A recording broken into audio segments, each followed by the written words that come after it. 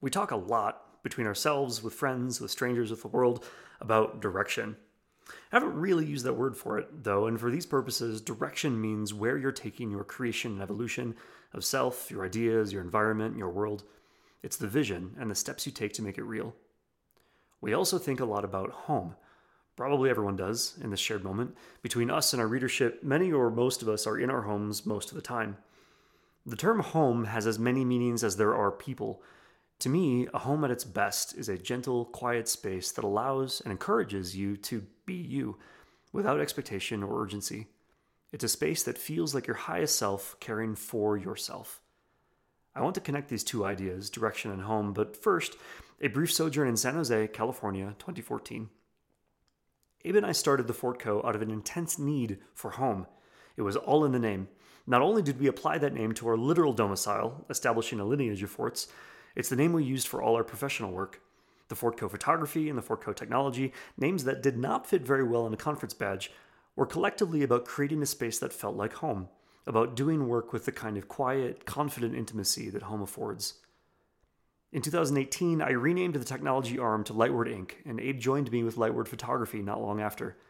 I had been home long enough to feel my natural direction stirring again. This is how these ideas connect. I think that home is not only a place, it is also a direction.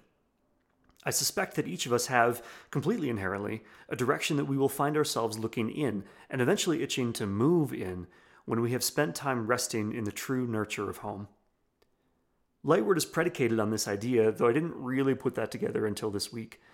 I've always known that Lightward is about moving toward the eponymous light, but I didn't realize that this direction is also just a natural function of those of us in the company. When we are home, this is what we find ourselves wanting. When we lose our direction, we come home again and find it once more. And this is an important application of home plus direction. If you choose a direction that is a function of being home, then if you lose your way, when you lose your way, all you have to do is come home again. This kind of reality, this kind of life, is something that you build. I don't think most humans enter adulthood having this on lock. In fact, I'm pretty sure that figuring this out is part of the point of being human. And while this kind of living is something that is built up over time, the first step is always available to you in every moment. Ask, what does home feel like? Create a home for yourself, internally at first.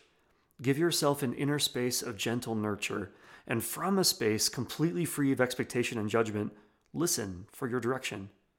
To quote the sage, Anna Verendel, just do the next right thing. Then do it again. When you get lost, come home and stay there until you feel your own direction again. Then take the next step. Companions, structures will emerge to support you along that path. I now have an entire company built on this idea, and a marriage, and an integrated self-identity, and on, and we are not going back.